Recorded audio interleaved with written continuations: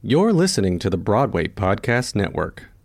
With the Lucky Land Slots, you can get lucky just about anywhere. This is your captain speaking. We've got clear runway and the weather's fine, but we're just going to circle up here a while and get lucky. No, nothing like that. It's just these cash prizes add up quick. So I suggest you sit back, keep your tray table upright, and start getting lucky.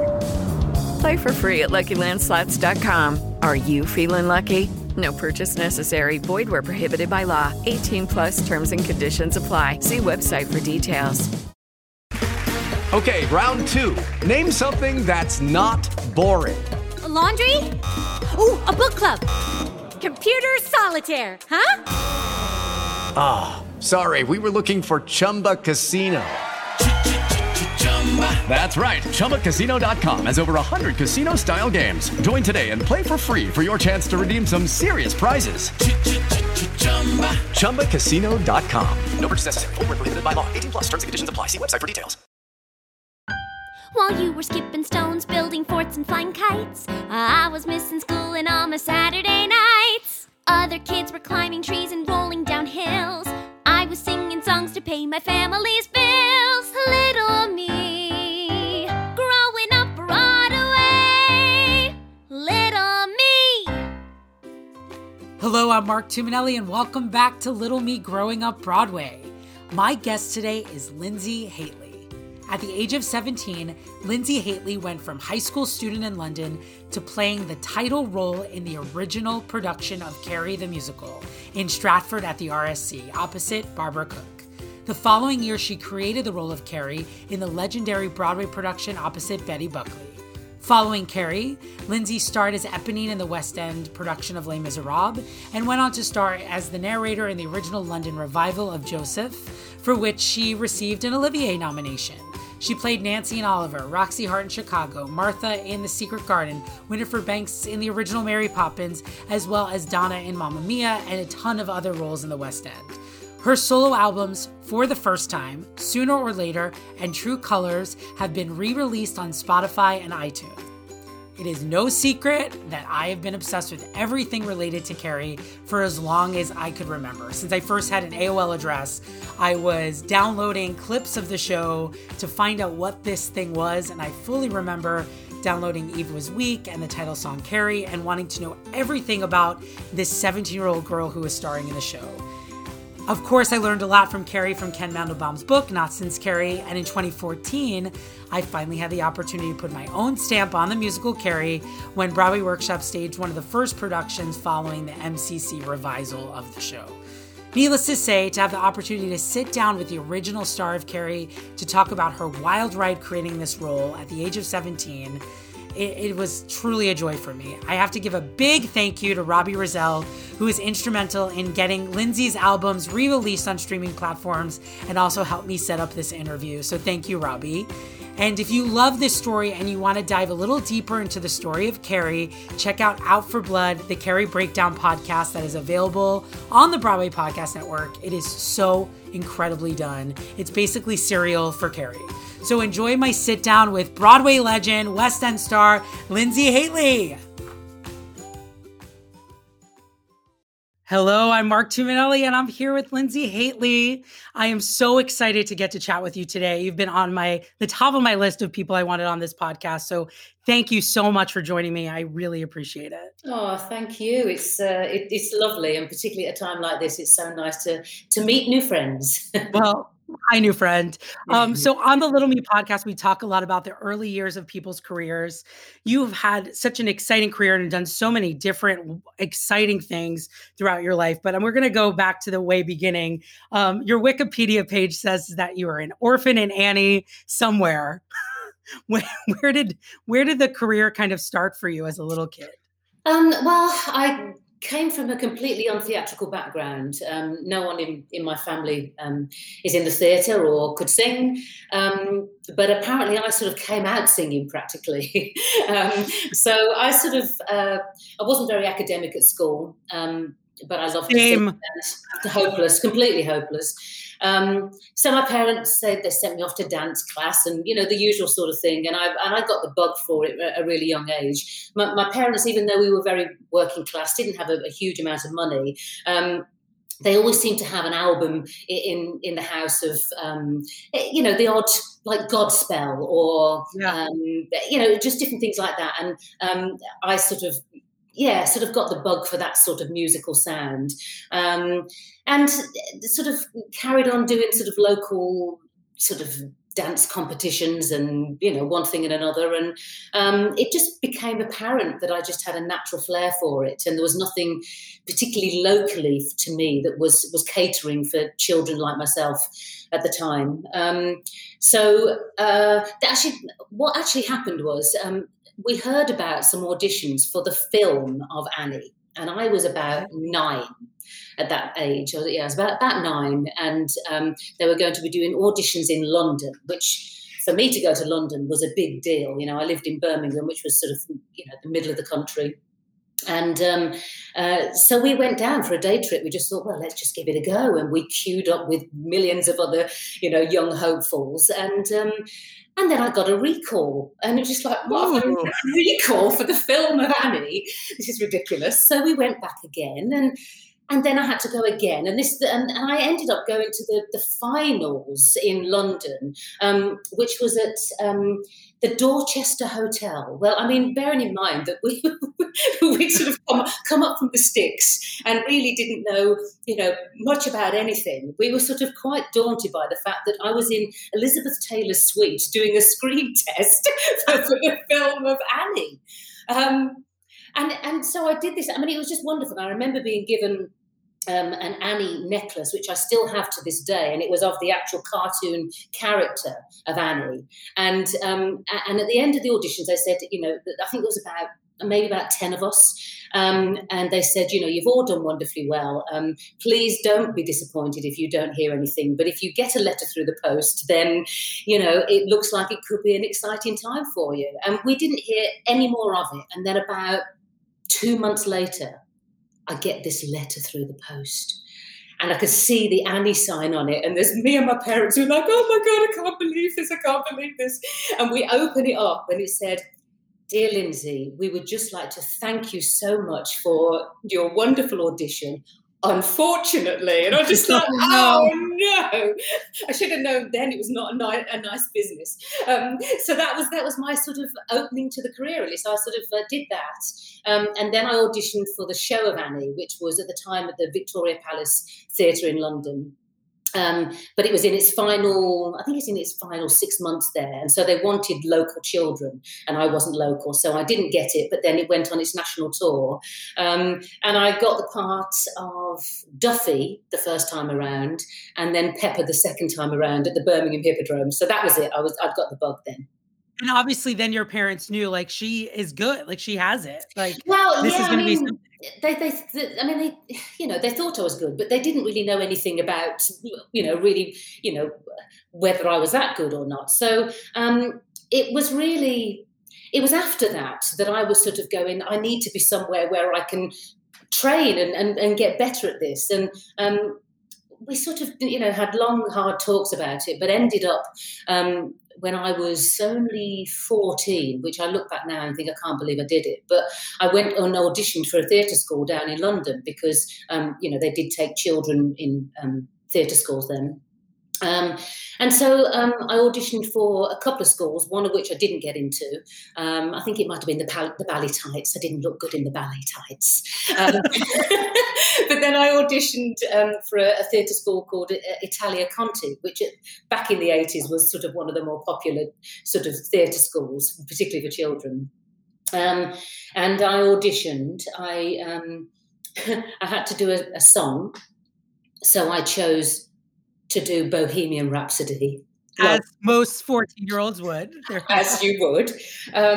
But I couldn't do the whole version because it was too long. It's like 14 minutes long, yeah. So I had to do a spliced version of it. And I remember splicing it with my own tape recorder. Did the first section and the last section. And I think probably just on doing that alone, they thought, well, Christ, we've got to give this kid a chance. Just having the confidence to have a go at a Freddie Mercury number. So I went to Italia Conti at the age of 14 and stayed with a family in the week and went home every weekend to my parents, which, again, I look at it now and I think, I can't believe I did it, but I did. and did that for 3 years. And it was they have an agency attached to the school, but I never really got anything because I was kind of, I was maturing as a teenager, and I was kind of, there were some very beautiful children at that school, and I sort of wasn't one of them. I kind of fit. I was the sort of quirky kid, a bit chubby, but I sang really well for a youngster. I just had this sort of, really big, powerful voice. And the audition came in for the musical Carrie, and they were looking for a teenager or someone who looked like a teenager. Quirky teenager with a big voice, and funnily enough, I got the call to the agencies. What did you know about Carrie going into that? Had you seen the movie? Had you read the book? What did you know about Carrie? I had seen the movie. I hadn't read the book at that point, but I'd seen the movie, which I thought was brilliant. I mean, just sort of thought it was a great horror movie, classic. Sissy Spacek was wonderful in it. And yeah, it was just, a classic horror movie. Didn't really think too much about, this is a weird thing to turn into a musical, because I just didn't really think, to be honest. I was a 16-year-old by this point. And it was sort of my first audition for a proper musical. So, I mean, I was just delighted to be seen for something. I didn't realise it was for the part of Carrie. I just was asked to go along to the London Palladium, which that in itself was like a dream come true for me. To stand on the London Palladium stage, I felt like I'd died and gone to heaven. And that was like the top already, like it didn't matter what came out of it. That was it. I mean, I was just thrilled to even be standing on the London Palladium, and not only that, to be then staring at Debbie Allen. I was just like, so you knew Debbie from Fame, I'm assuming, and so I grew up with the album, listening to Kids from Fame, watching Jean Anthony Ray, and I mean, so that whole situation was completely mind-blowing for me, that suddenly I'm in the same room as, these people I've been watching on the telly for a few years and dancing in my living room to their album. It's sort of incredible. During that audition, when did it start feeling like, these people are really interested in me? When did you start to feel that? It was an odd one, really, because they said, come in your dance gear. Well, me and my dance gear, it wasn't the best look, to be fair. And I stood on the stage with all these phenomenal looking dancers around me, and it really, I mean, in hindsight, it was the cream of the West End, all our best dancers were all on the stage with me. I couldn't really quite understand why they were all kind of 6 foot and I was 5 foot nothing. It's a weird one, but I went with it. I didn't really, like I said, didn't think too hard about it, and I kept up with them. I loved to dance, always had loved to dance, but I was never going to be. I didn't look like a dancer, so I was never going to be a dancer. But they did a routine to Michael Jackson's Bad, and I remember it blasting out over the London Palladium sound system, and it was just, I was just living the dream. I really was. So I did that, and then Debbie Allen asked me to do a little bit of running around the stage by myself and a little bit of, sort of quirky little dancing. And I thought, I don't know why they're singling me out particularly, but I'll go with it. So I did a bit of that, and then they said, right, we're going to hear people sing now. But that was in a different room, and I was taken into a different room. Everyone went in one at a time, and they asked me to sing a song, and I sang On My Own from Les Mis. Because excellent choice. It will come back to you.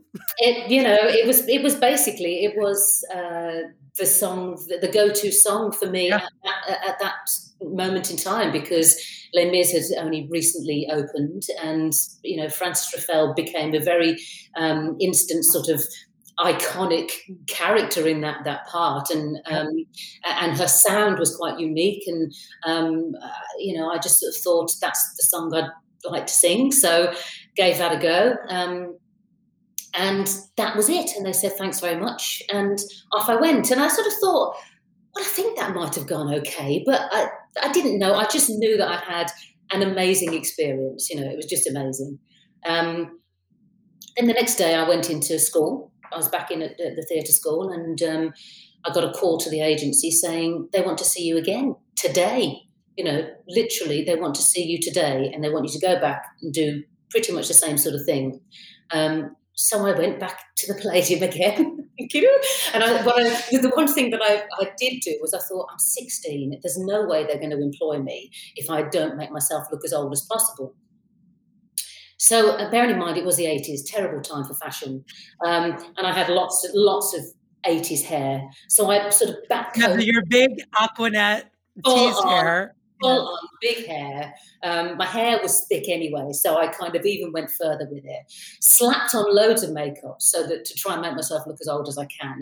And did a little bit of dancing again. And I said, right, we really want to concentrate on the singing. Can we have some time with you? And all the creative team were there. Sang on my own again. And then Dean Pitchford, who is lovely, who wrote the lyrics for Carrie, he took me to one side.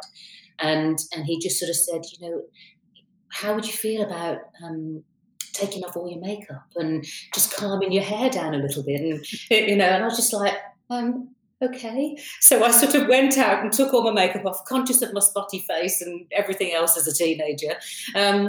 Went back in, and then they got me to learn the beginning of the title song of Carrie, which... I don't know if you know it or not, but it's quite a. I know it. Yeah. Okay. So it's a great sort of dynamic start to a number, which again is a very, very long piece. But as soon as I sort of heard it, I thought, and I can't read music, never have, probably never will now. I'm too old and ugly to care. But at the time, I learned quickly, and so therefore, I sort of bashed out this, "Hey, did anybody ever get it right, Carrie?" and all that, and sang that for them, and sort of, and that was it. And I went back and I felt like it had gone well. When you just feel as though something in the room has kind of gone. I felt that they were excited by what they were seeing, but I wouldn't want to ever presume or get overexcited. So that was that. And then the next day I got a call to the agency, and it happened to be my 17th birthday. And I got called up to the agency, and I walked in, and they said, "Oh, we've got a birthday card for you." And I said, "Oh, that's really nice." And they didn't mention anything about Carrie at all. So I thought, yeah, maybe that's it. And then I opened up the card and it said, "Happy birthday, Carrie." And that's how I found out that I'd got the job. Oh my God. Is that the greatest story ever? It's amazing. How did your parents react to this huge moment? Well, it was one of those things that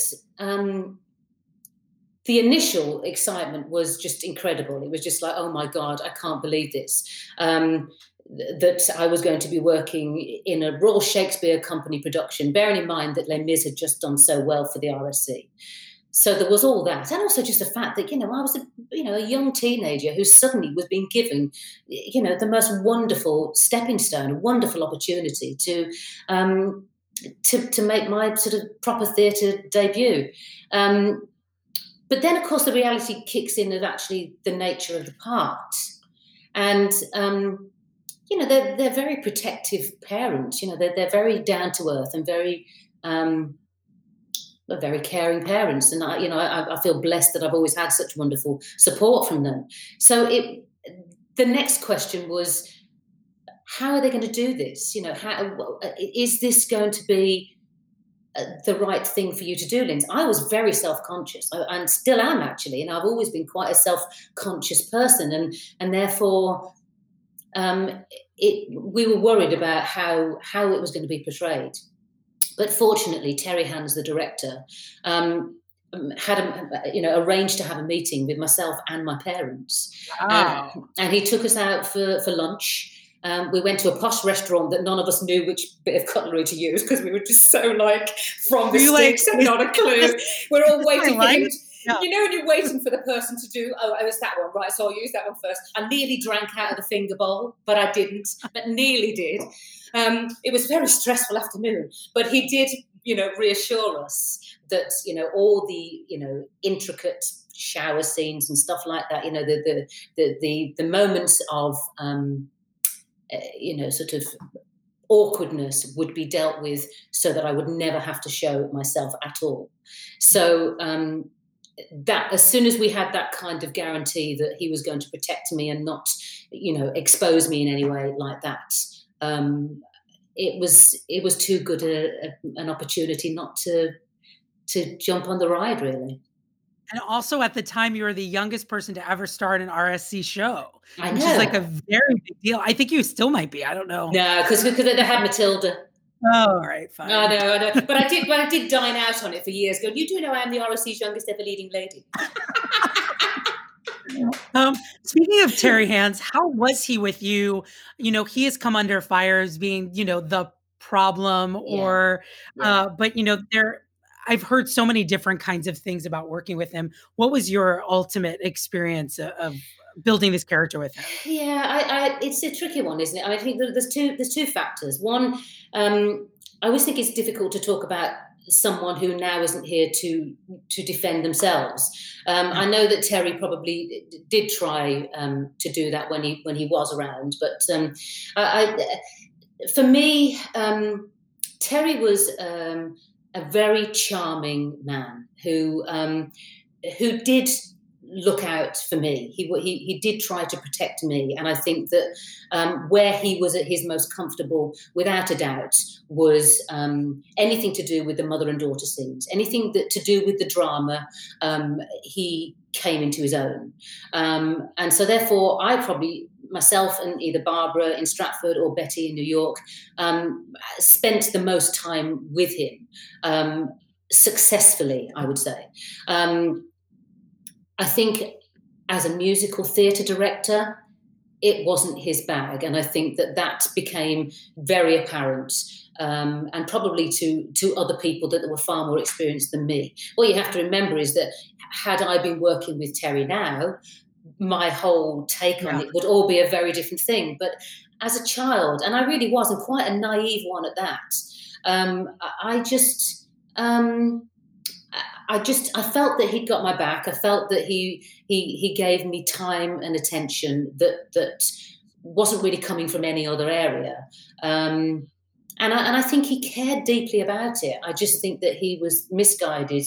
He misjudged what it was. And I think fundamentally, I mean, I hate to say it, but I think it should have been directed by an American. Mm-hmm. It's a very American piece. Yes. And particularly back in those days. I mean, I think we've kind of got a lot closer, actually, as the years have gone by with musical theatre, and certainly as like an English audience, for example. Back in those days, we were very reserved, but we have become a lot more, Americanized as we've gone along. And we whoop and cheer and make noise like the rest of you now, but it was back in that at that time. I think there were so many things to be commended about it because it was very experimental and very extreme. And I do believe that because it was so extreme, are all the reasons why it didn't work. However, are all the reasons why we still talk about it now. And I think that had it not been, it would have just been forgotten about. There were some fantastic things in it and there were some dreadful things in it, but on the whole, it had massive potential and it was done with absolute gusto in whichever, it was full in every on. Direction. Every direction was so full on that it's made it the talking point that it still is.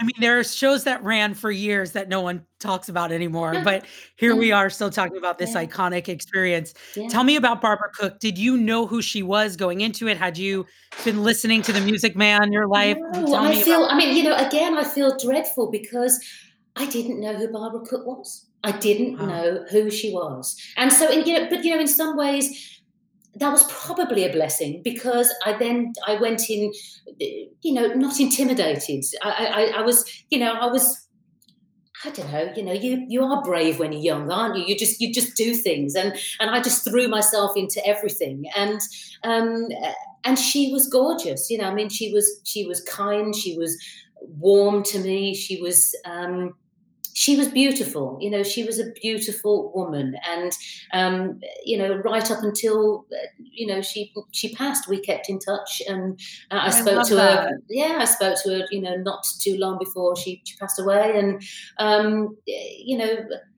she was part of the beginning for me. So, she both her and Betty, for totally different reasons, will always be very close to my heart.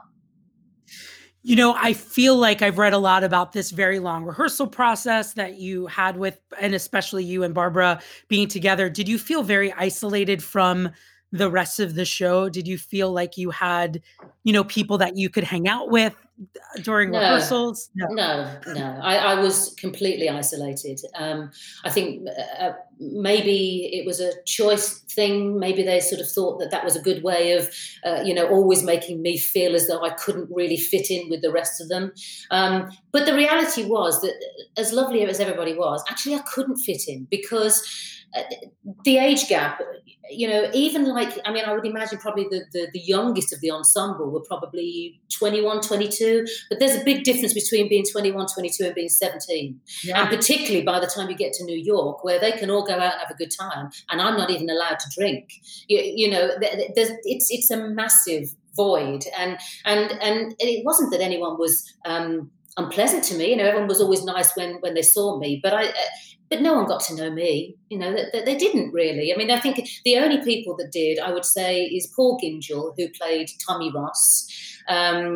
He sort of took me under his wing a little bit, and also one of the dancers in the show, Kenny Linden, who actually only lives 20 minutes away from me, and we've kept in touch ever since. I love it. And he was kind of.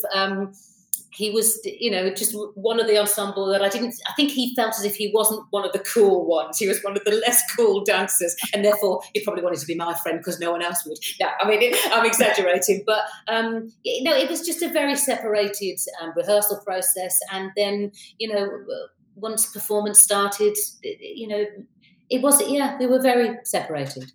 So when the show opened at Stratford, the reviews obviously were a little bit all over the place, but your reviews were really amazing. So many of the reviews call you out as being this star and the greatest thing about the production. Were you aware of any of that, or were you trying to stay in your lane? You know what? I probably wasn't really aware of it. I didn't read reviews. I don't really know why. I just didn't. But I knew that they were mixed. But I also knew that it had broken box office records for the RSC, and that the audiences were sort of standing up, which seemed to me, again, having not experienced any form of audience reaction before, it just seemed like, well, we must be doing something right. They're enjoying this, and people actually were. I'm sure that there was, not necessarily always for the right reasons, but they came out having had a kind of very unique experience, and it was weird, really. Did you always know the show was going to Broadway with you, or did you just think it was in pieces when you got the original offer? That's a really interesting question, but I certainly think I'd been dangled the carrot that it was going to be Stratford and New York.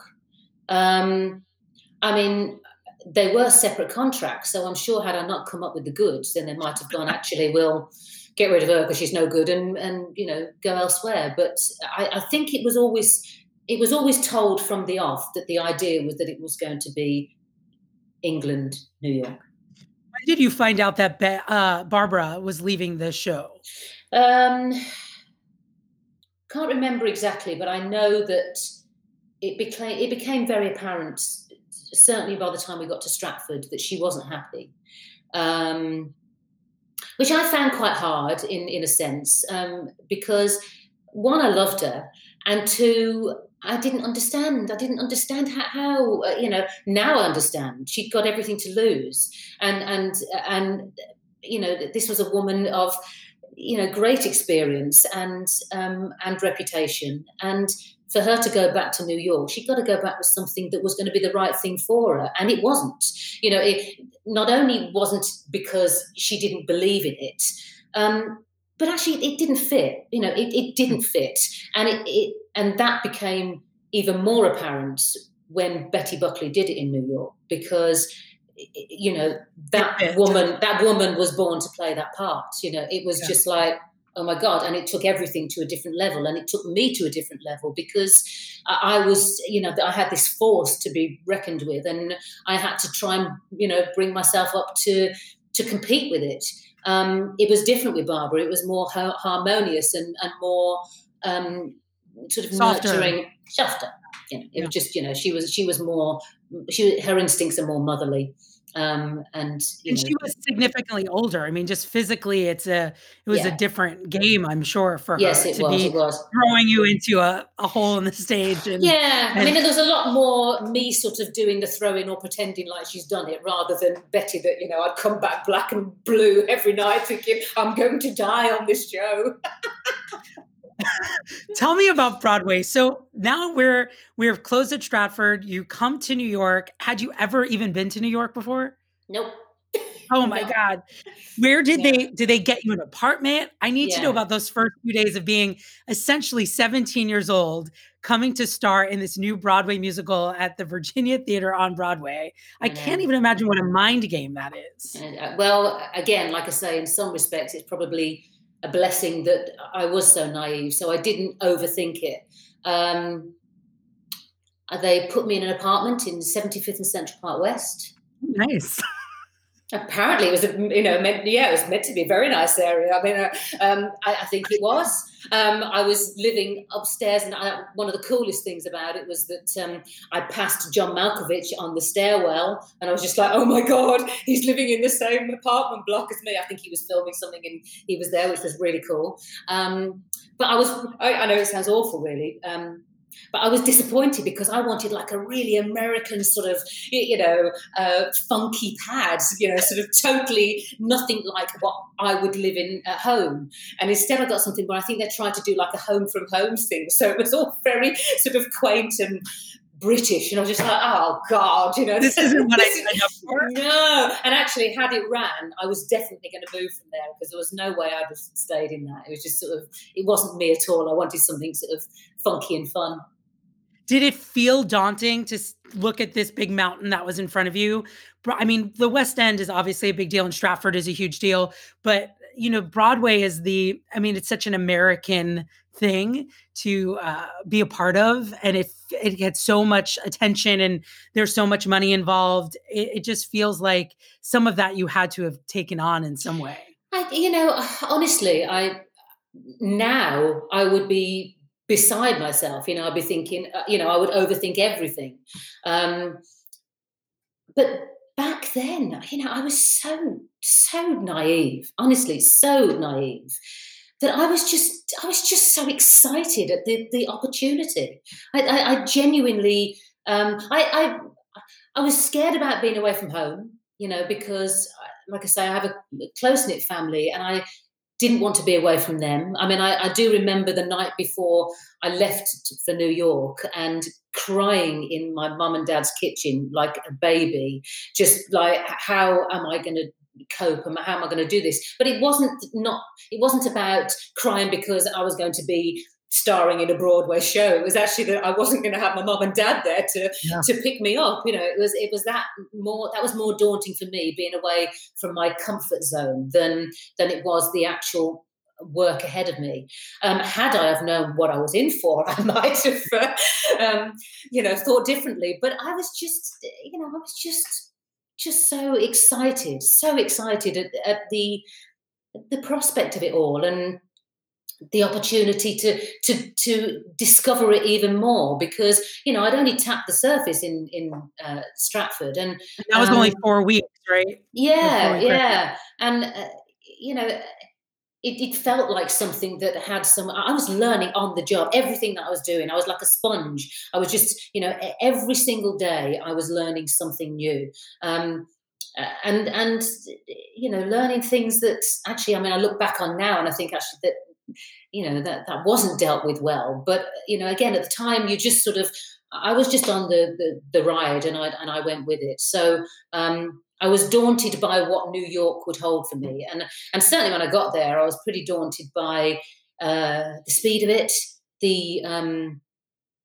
It felt quite scary, compared to London at the same time back in '88. New York felt like quite a scary dirty sort of city that was, quite intimidating for a little kid from Birmingham. It would take me a while to adjust to that sort of speed, I think. Were there other things you were doing while you were rehearsing? Were you seeing Broadway shows at night? Were you like taking in any of New York? I did go and see a few shows. I can't really remember whether I saw them while we were rehearsing or after we closed. I can't remember the actual, but I certainly did see a couple of shows while I was still there. I mean, the rehearsal process seemed to go on forever in New York, and it was very intense because obviously then I met Betty, and that's when our journey began, and that was a very different ball game altogether, and very intense. Tell me about rehearsing with her. What was she giving you that was helping you? What kind of things were going on in that rehearsal room with her? I think first of all it was obvious that she was intense and passionate about it. She wanted this to be something. She wanted to push the boundaries. She wanted to turn this into something that people had never seen before. She wanted to break new ground. Betty is a phenomenal actress, and she's very raw and vulnerable, actually, very vulnerable. And there were times, actually, it was quite interesting because there were times when our roles would almost reverse, where she would almost become the child and I felt like the adult. We had this sort of strange relationship that I think she loved the fact that I trusted her completely. And I don't think she, having spoken to her quite a lot since about it, she speaks so highly of me. It's so... it means so much to me. And I think it was because for her, she felt it was the first time that she'd actually been with another actor who was actually prepared to trust that the choices she's going to make are because she really thinks it's for the right reasons. And I think I trusted her because I was a child and I didn't want to...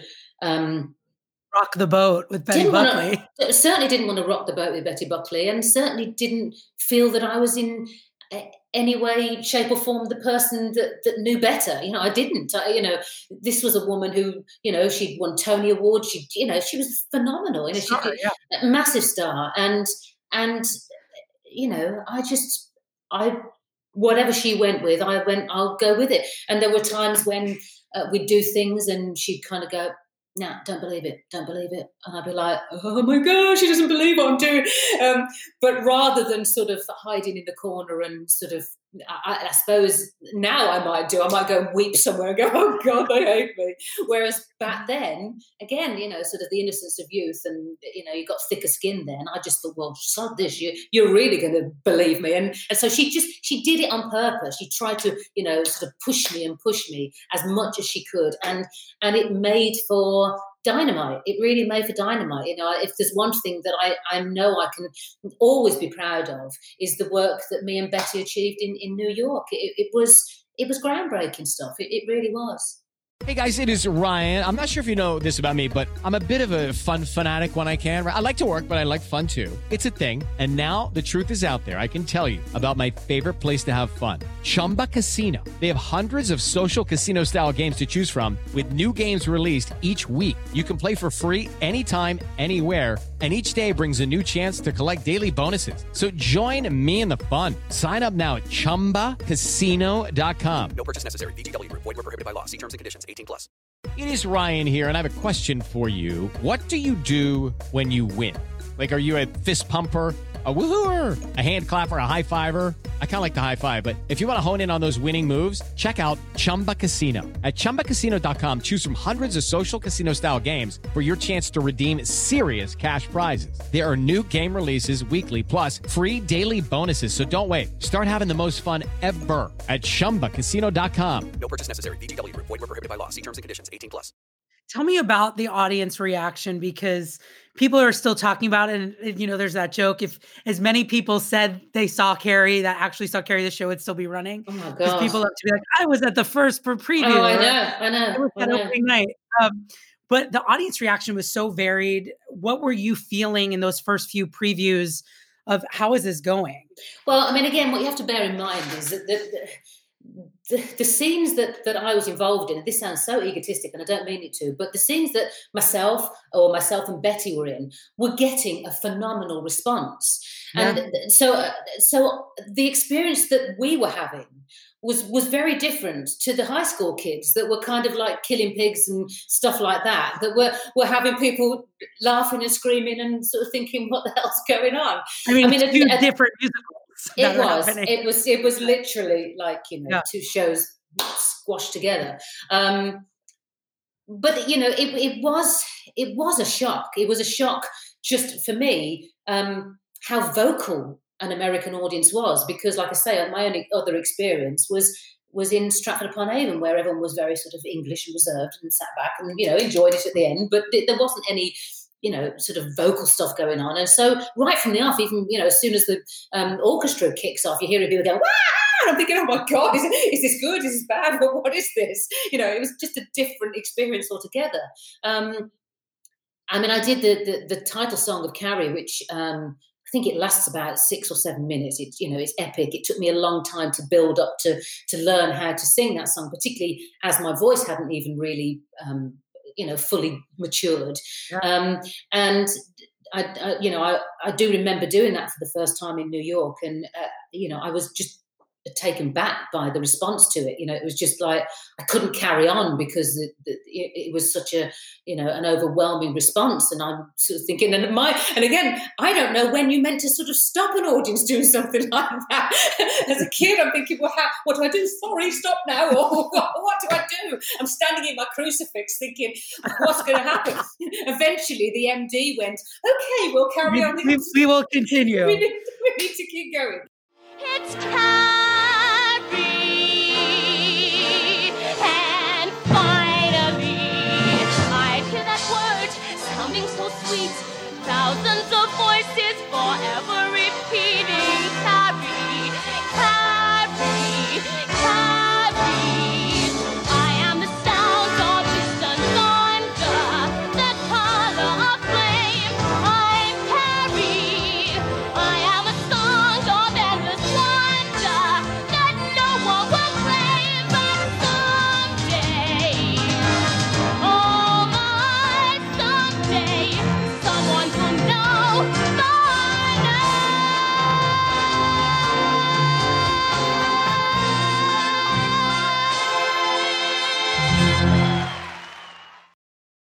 I mean, that doesn't happen a lot on Broadway. So it's amazing that you have experienced like the height of what that feeling is to have an American audience screaming at you. So extreme. And the funny thing was, but Betty always tells that story because you go like, I've got to follow this. So obviously it was unclear like where this was going as far as, is this going to be a hit? Are we going to run? So tell me about opening and then what transpired following it. Yeah, well, I mean, it felt a bit culty. That's how it felt. It felt like you were part of some sort of weird cult show that people were going to get so obsessed with because it was so extreme and because the reaction to it was so extreme that you sort of felt that if it was going to run, it was going to become this sort of I'm not going to say Rocky Horror, but that sort of, crazy mad fans that would just, be obsessed by it, which actually in hindsight kind of has become, people are obsessed with it. They love it, but almost because they couldn't see it rather than, the sort of, because they did. But the opening night, what do I remember about the opening night? Ridiculous amounts of flowers in a tiny little dressing room. It was quite a compromised theatre for that show, particularly bearing in mind that, by the end of the show, I mean, I'm completely covered in blood, and quite a few others of us are also covered in it because I've splattered it around all over the place. So, I had to remember trailing up to the next floor where there was one shower that I think a load of us had to sort of, share. There's nothing glamorous about it, but the opening night was at Stringfellows, which again didn't really mean a lot to me at the time. But I went. My mum and dad had arrived. My brother had arrived. So my brother and my mum and dad were there. I met Muhammad Ali. Oh my God. As you do. At your opening night, there's Muhammad Ali.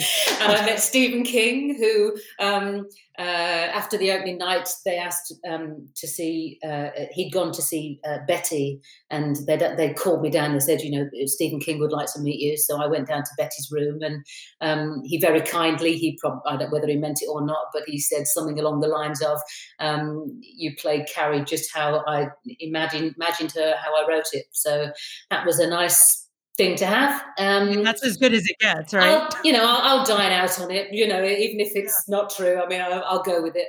And then, yes, it was one of those classic sort of, it's a bit like, I saw The Prom recently, on the Netflix thing, and there's that whole sort of the opening night of a Broadway show, and then the reviews come out, and it's like, disappear. And it was a bit like that, sort of, everyone was sort of, oh, this is great. And then the next minute, oh, the reviews have come out. And then there was a very sort of shifty move, and people crept away. So when did you find out about the closing notice? Well, that was particularly harsh because I think, I mean, someone else who would know the actual days and times better than me, but I think our last performance was possibly on a Sunday. I think that we did a Sunday. Sunday matinee. Sunday matinee. Yeah. And I was told about half an hour before I went on to do the Saturday night show that we were coming off the next day. Wow. That has to feel like trauma. I mean, this experience of dreadful. Here's this thing and we're pulling it away from you just as you're starting to get your feet and you're just starting to understand how New York works and Broadway. And I'm sure that was a really hard thing to take on. It was the moment I grew up. And the closest I could have ever felt to Carrie, really, because it was a bit like having the blood thrown all over me. It was heartbreaking. It was devastating and cruel. It was very cruel. It was done without any care or thought, really. And I think that it stayed with me. Yeah, the year of work that was put in. Yeah. You know what? I wouldn't even think like that. I think like that now because I think, the mortgage to pay and the child to feed and whatever. But it was more than that. It was actually, I think it was just very devastating. And it's hard when you're playing Carrie. You're playing the title part, and that happens. And it's very hard to get your head around when actually, love it or hate it, the audiences were going bonkers for it. I couldn't understand it. I couldn't understand how no one was giving it longer, just to settle and see what it could be. It didn't make sense. And actually that bit still doesn't really make sense. I mean, it makes sense because you hear what goes on, people panicking quickly and producers pulling money and people running away very quickly. But actually, the reality is they should have hung in there a bit longer. They should have done, because I think it would have found an audience. It would. Yeah. Well, and certainly got a cast album out of it, which is the most devastating thing of the whole. To not have been able to capture. I know it sounds selfish or personally about me, but the one thing I'm so sad is that there's not anything captured apart from bootleg recordings and dodgy videos of me and Betty, because I would love to have been able to play that to my daughter and just go, you know what, and also because I had I would say a good 10 years of my career after that, where people would go, oh, you were Carrie, oh, what was it like? And I think, did you see it? Did you hear it? Did you? Yeah. Because actually the stuff that we did was bloody brilliant. It really was.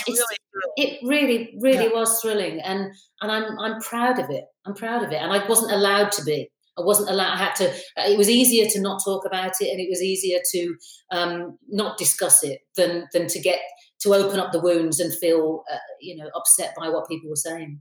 Well, it feels universally that the American audience went crazy for getting those bootlegs and trading those videos, like in the dark web of all of it.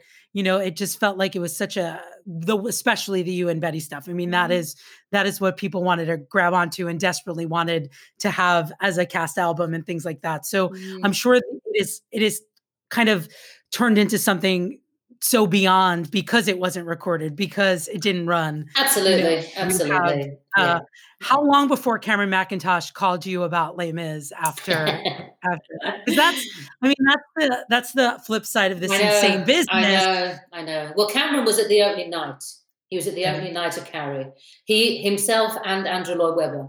And when I got back from New York, which I left pretty sharpish, I have to say.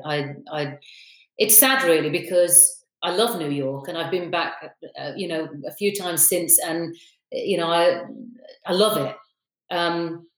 But I just wanted to get out. I just needed to be home. I needed to see my friends and just have a sense of normality again.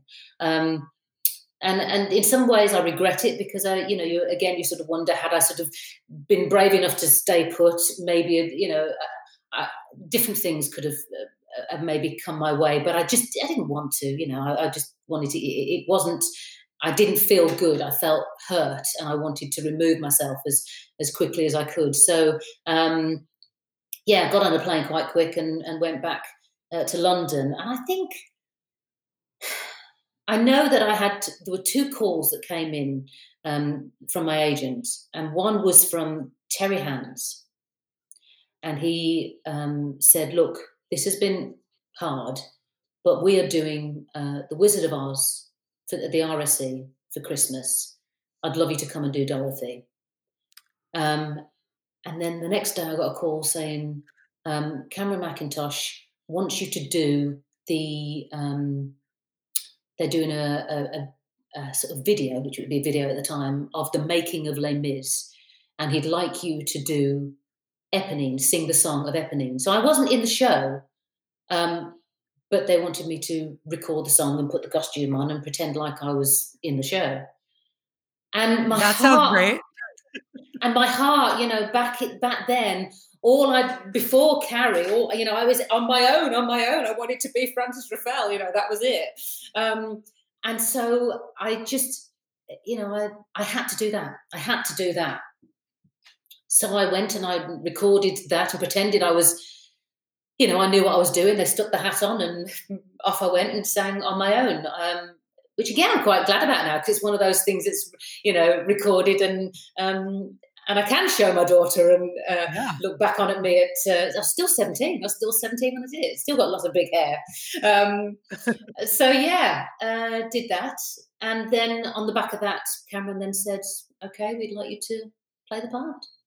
Oh, how thrilling to be part of Les Mis in the height of its Les Mis-ness, it really was. It really was. I mean, it was, epic orchestra, epic theatre, epic production, wonderful cast. And I learned, I actually stayed with the show for 2 years. And the reason being, it was, first I was earning some money, which I hadn't got. So it was great to earn some money. And also I was just learning my craft, learning how to maintain 8 shows a week and learn how the things you can't do and the things you can do. And it was a fantastic learning curve for me. And I really enjoyed that. It was great. Can you tell the Scream story? Because it's just it's a great theater story. I hadn't really thought about it at the time, and it wasn't until I was doing my cabaret and I was trying to think of stories, and I'd gone back to Les Mis. I think it was about 20-something years later to do Madame Thénardier, which I don't know what. I just thought it'd be good fun, to be honest. I think it was probably a little bit soon, because actually, once I was there, I sort of realised actually I'm I'm sort of itching to do more. And I felt I spent more time putting on makeup than I did actually on the stage. It was sort of, Yes. but you know, I just thought it'd be great fun to do and great fun to say that you played Eponine all those years back, and then Madame T, great fun. So I went back to do Madame T, and we were in the dress rehearsal before the opening night, and I'm putting the teeth on and, putting the lines on, and I was listening to the tannoy, and my ear just kept being drawn to all the Eponine stuff. And it was the bit where she runs to the gate and goes, "I'm going to scream, I'm going to warn him here," and runs to the gate and does this scream. And I heard this scream, and I thought, God, that's a bloody good scream. And years before, when I'd done Les Mis, I'd suggested, because it just seemed bonkers to me to do this screaming every night. Why don't we record it? Let's record me screaming, and then press the button and off I go. And you don't see my face anyway. They'll know, won't know any different. So we recorded a scream. And anyway, all these years later, I went to the sound guys. And I said, "You don't mind me asking, do they still record the Eponine scream? Because, it's such a strong scream." And they said, "Well, actually, we're still using yours." So I've been screaming at Les Mis for 25 years or whatever. Oh, I love that. And you're also part of the Les Mis movie as well, right? You're one of the... Briefly. Yes. Yeah. They should have... Did they use your scream in the movie too? No, they should have done, shouldn't they? They should have just everywhere. They should just keep using it. When did Betty Buckley invite you back to New York to do that Carnegie Hall concert where you got to do this Carrie stuff? Yeah. Just trying to sort of put the dates together, because it was before my daughter. So I reckon it was about 98, something like that, 97, 98. So we're going to say a decade after Carrie, you were back in New York at Carnegie Hall on stage having this moment, and watching you do that and watching the bow after that is so astounding, because you kind of can see that you are releasing something. It's a magical thing to watch. Tell me about that performance. Yeah, I mean, it was very cathartic, actually. It was quite a healing process, in a sense. I mean, when I got the call from Betty saying, "Look, I'm doing this amazing concert and I want you to be my special guest. Will you come over?" I was like, let me think about it. Okay. So yeah, I went over like a shot. And had a great week there, actually. I brought my friend over with me, and the pair of us just had a great time. And he ended up, at the time he was dressing someone, I think he might have been dressing, I don't know, someone on Sunset. But he came over and ended up dressing Betty in her quick changes on stage as well. So it was a great week for the both of us, because he was like, "Oh my God." And in fact, he was more stressed than I was, which was funny. We sort of rehearsed, but not a lot. We sort of talked about it a little bit, but not a huge amount. And, time was of the essence, and there was a lot of cost involved. So it was a case of, we had the orchestra one day and we rehearsed with them. And then the next day it was, rehearse on stage, let's do it, boom. So it was all very, very, very thrown together, actually. Certainly that bit. I think, Betty obviously had more time with her stuff, but, for our bits, it was, we need to sort of fly by the seat of our pants a bit here. And so I did the title song first, which was wonderful. And the reception was so, oh God, it was so good for me. It was so good for me. Honestly, it was just, one of those highlights in your life that you'll just try and bottle up and remember. It was beautiful. And then Betty came on, and we did the Eve was weak scene, which, out of context is crazy in itself. And to try and do it with God knows how many piece orchestra that had never sort of heard the music before. It was all a little bit like, oh, where are we going?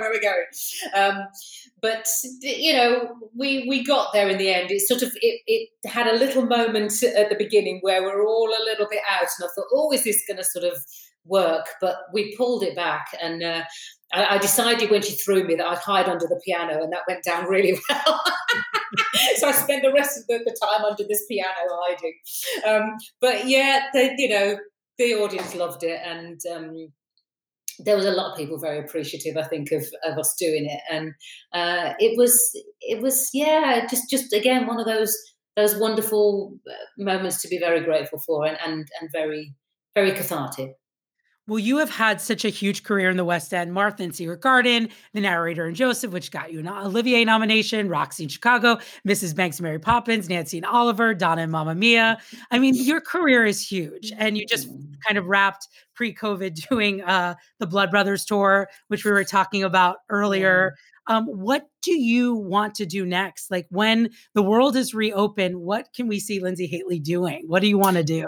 I don't know. I mean, it's funny actually, isn't it? Because I think that this whole experience has kind of made us all, think about things a little bit and, have a different perspective on stuff. And I think probably, I'm 50 now. I turned 50 this last year. Where are we? I think October last year. I've lost the track. Happy birthday. No idea what day it is anymore. Nothing is as easy as it was. As a performer, I think it gets harder. I think that, I always set my standards stupidly high, and I sometimes find it hard, or I beat myself up if I don't feel as if I can, get the standard that I want. I think that all stems back to Carrie. I think, there's always that fear of failure. And so therefore it's kind of instilled in me this, it could go wrong, and therefore I have to, keep proving, and that's exhausting. So in some respects, it's been quite nice to just take a step back, and because I haven't been able to do what I do. On the flip side of that, it is what I do, and it's what I've always done, and without it sounding naff, I think it's what I was born to do. There's not much else that I'm particularly good at, other than hopefully being a mom, which has been my biggest passion. So I hope that I just hope we get theatre back. I'm looking forward to sitting in the stalls, never mind being on the stage itself. I long to have escapism and to give people escapism. It's a very precious thing, and I think that it's greatly missed, and I can't wait to indulge it again. Really can't. Well, we can't wait for you to be back on stage. We have to talk about the albums really quickly, because your first 3 albums, For the First Time, Sooner or Later, and True Colors are available on iTunes and Spotify. Thanks. And I guess our buddy Robbie Roselle helped make that happen. Very much thanks to Robbie, yes. I mean, you're so amazing. Behind the times. You're so great. Do we have plans for maybe another album in the future? Well, you never know. I mean, actually, to be fair, I would love to do one. I mean, I think that, your voice changes over the years. And I think that, your style and your experience and all those things, come into play. And while it's still working, while the old Voce is still doing something, it would be nice to represent something as a maturer lady. So yes, it would be lovely. It'd be lovely to do another one, and let's hope it's on the cards. Yeah. Well, I'm thrilled that those 3 are back, kind of circulating in the world, and that people get to hear your brilliant solo albums. And they're huge tracks. There's like 20 songs on each album. It's like, enjoy, people. We have music for you for days. It's like it's so wonderful. Thank you, Lindsay. I need to know what you're obsessed with right now. What is your God. Okay, well, I was obsessed with Bridgerton, but I've done Bridgerton now. I mean, I was completely obsessed with that. But I'm now onto this. Oh God, it's so awful. It's brilliant. It's maybe it's a Carrie all over again. It's someone suggested that I watch. It's called Married at First Sight, Australia. It's the Australian version. I don't know if there's an American version. I don't think there's an English version yet. But Married at First Sight, Australia. Well, I mean, I can't stop watching it. Me and my husband, we're sitting there and we're absolutely hooked. It is so car crash TV, but it's obsessive. You just can't. You keep watching. I will watch it. My obsessed this week is your album, True Colors. It is so good. I have been listening to it kind of nonstop for the last couple of weeks. And really, you're so talented. And I am so delighted to have you. All right, let's do quick fire questions. Are you ready? Oh God. No, I'm not ready. Go on. All right. Your favorite holiday? Oh, Christmas. Okay. Do you have anything from Carrie in your home? Yes, I have a pair of white shoes in the loft somewhere. And also, I have lots of, this is really sad, but before I left, the company manager said, look, do you want any of the front of house pictures? And I went, yeah, okay. So somehow I came home in massive suitcases with some of the front of house pictures that are dusty again in my loft. But can you imagine? There'd be some fan out there that would kill to have this. Lindsay, that if you're ever in need of a few £1,000, just know that someone will buy them. I know. Oh my God. If you can go back and do one performance of anything from your career, what would it be? Oh, Roxy, every time. Oh, God. And you went back, you did Roxy a few times. I right? did it about 3 times, actually, yeah. I just found it the most liberating. I just, because it was so out of my comfort zone and so unexpected of me to do that. And I had a ball. And also, my daughter was quite young the first time I did it. And it was the most liberated I felt to be able to be a mum and to then be Roxy Hart at night. It was absolutely empowering, yeah. Oh my God. What is the strangest fan interaction you've ever had? Oh. I'll tell you what did happen once, and it was actually a bit weird. I got followed home. Oof. Yeah, scary. I was at the London Palladium, which I went full circle and went back to do Joseph at the Palladium, which was a wonderful job. And there was a lot of sort of, quite obsessed fans. And I would drive. I used to drive home, and I lived out of London. And I got in my car the one night, and this fan was in a car behind me, and they just followed me and followed me and followed me and just kept following me. And I was just like, oh my God, I can't let them know where I live. So I ended up driving all over the place until eventually I went around like a sort of a roundabout, and I kept going round it until they realised that there was no way I was getting off this roundabout until they went in a different direction, because I clocked that they were following me. And then that eventually... is terrifying. Yeah, really. That's the scariest thing that's ever happened with a fan. Okay, yeah. I'm sorry about that. Yeah. What is the worst audition you can remember? God, there's so many. You don't have to get into specifics, but there's so many. There's so many, honestly. I mean, I had one quite recently. I mean, talk about, lockdown nightmare. Suddenly your agent's calling you to do things that you'd never normally do under normal circumstances. And they said, I'm quite a little shorty. And they said, Linz, don't be insulted, but would you go for an audition to play a Christmas elf? And I was like, oh, God, yeah, go on then, I'll give it a go. And I went for this audition, and I only got them penciled, and it was for an advert. And they were like, you've been penciled, but they want to just see you once more, and you've got to go into London. Well, it was the first time I'd been into London while all this craziness is going on. And I've got this mask on, and I felt really, quite sort of scared. So I was completely out of my comfort zone, and London is my comfort zone normally. And I went into this audition, and I sort of thought I'd, practically got it. And then suddenly I got in there, and there was loads of other little people looking a bit sort of elf-like. And I was just like, uh-oh. And then they said, you've got to learn this thing really quickly. Well, my middle-aged brain doesn't learn anything quickly. And I went into this audition, and they said, okay, go. And I was just like, I can't remember any of it. I just can't remember anything at all. So I literally was making up rubbish, and I didn't get the job. Well, they should have cast you. Have you ever performed for the Queen?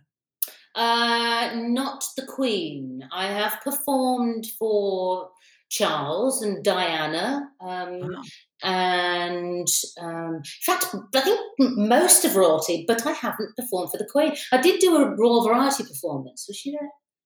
No, I don't think she was there. We have to fix it, yes. We have to fix it. All right, who is your first celebrity crush? Oh, Tim Curry. Oh my God. I know. I'm what can I say? Because of Rocky Horror? Says it all, yeah. I was obsessed with Rocky Horror. And I just thought he was full on sexy. Yeah. Have you seen or listened to the new reworked Carrie? I have. I heard the album, and I saw a version of it at the Southwark Playhouse in London. And I think they'd fixed loads of things, and it was I thought the girl that played Carrie was great, Evie, who's we did have a few conversations because I think she wanted to touch base, but I still think that it you can't. I don't think it. I don't think it's a piece that you're ever going to get right, and I don't think it should ever be right. I just think I think that's the point. I think that it's just this moving feat that just isn't ever going to quite work. And I think that although there are elements of it that were so much more right, and it felt more like a show, a whole piece of theatre, it kind of missed the camp and the spectacle and the extremities of what Broadway was. So it just can't get it quite right. Would you like to play Margaret? Well, I never thought I did. I always felt that I was a Carrie, and it actually wasn't until recently when I was asked to do a Halloween special of the Theatre Channel. Did you see it? Yeah, and it's funny because, well, it's, I didn't want to sort of pretend I was being Margaret. I thought, I'll paint your nails black and try and do, I wasn't trying to play the character. I was just asked to sing the song, but they'd set it in a kind of haunted situation, so it kind of added to the atmosphere of it. But it was interesting singing the song and being a mother. I don't know, I suddenly realised that there was actually a lot more similarities between Carrie and the mother than I realised. And it would be an interesting exercise, I think. Yes. But I'm not. I would pay full price to see that. Yeah. All right. Thank you. A couple more. Fill in the blank. Cameron Mackintosh is very wealthy. Okay. How did you feel about the book, Not Since Carrie, that you were on the cover of? Disappointed at the time. Did they have to get your approval for that? No. And that's what I was disappointed about, And I think also because I was pissed off that they'd used a shot that after one of the performances, we had to do a photo shoot because they wanted to have a photo of me covered in the blood. So it had to be after a performance. So I did one of the performances, and after they got me in this sort of room somewhere and did these shots, and I was doing them all, with a very serious, scary as I could face. And then somebody made me laugh, and I went like that. And there's that one shot, and they used that shot on the front cover of this Not Since Carrie book. And I just thought, there's one thing using an image of me, and there's another thing using an image of me smiling with a big chubby face when actually, there was a background to why I was smiling in that shot. So, I was just a bit, All right. It's a good story. Have you ever left a show at the interval? As in watching a show? Watching a show, audience member. You don't have to tell us what it is. Yes. Yes, okay. And my last question is, what advice do you have for young performers? Have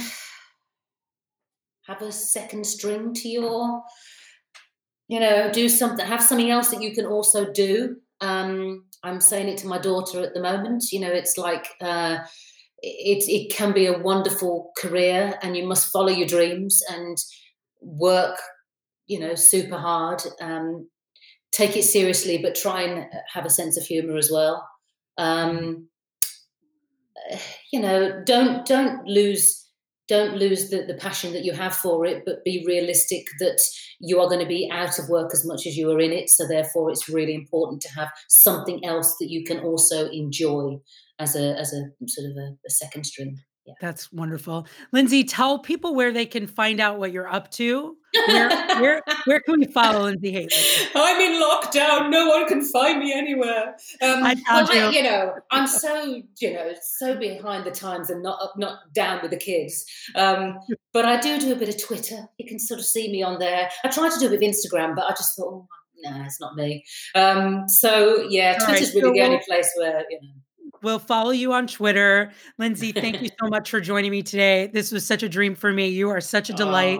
And I can't wait to come to the West End and see you in a show. Oh, let's hope, hey? I can't wait to get back to New York and watch some things. And love to.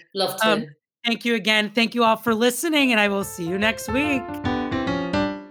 Thank you, listeners. This podcast is produced by Alan Seals, Dori Berenstein, and the Broadway Podcast Network, and edited by Derek Gunther. For more information on the Little Me podcast, go to bpn.fm/littleme. And follow me on Instagram at Mark Tuminelli or on Twitter at ThatTuminelli. And And for more information on workshops, classes, and everything Broadway Workshop, go to BroadwayWorkshop.com. Thank you for listening. Hey, it's Leslie Odom Jr. here on the Broadway Podcast Network to tell you about the Rise Theater Directory, a program of Maestro Music. Rise is a national online resource designed to connect and empower backstage and administrative and creative theater professionals from underrepresented backgrounds. If you work or aspire to work in the theater community, this can help you find your next project. And if you hire theater professionals, search the Rise Theater Directory to find your next team. Create your profile now and get more information by visiting risetheater.org. That's theater with an RERISETHEATRE.org, because only together we rise. Judy was boring. Hello. Then Judy discovered ChumbaCasino.com. It's my little escape. Now Judy's the life of the party. Oh, baby, mama's bringing home the bacon. Whoa, take it easy, Judy. The Chumba life is for everybody. So go to ChumbaCasino.com and play over 100 casino-style games. Join today and play for free for your chance to redeem some serious prizes. ChumbaCasino.com. No purchase necessary. Void where prohibited by law. 18+ terms and conditions apply. See website for details.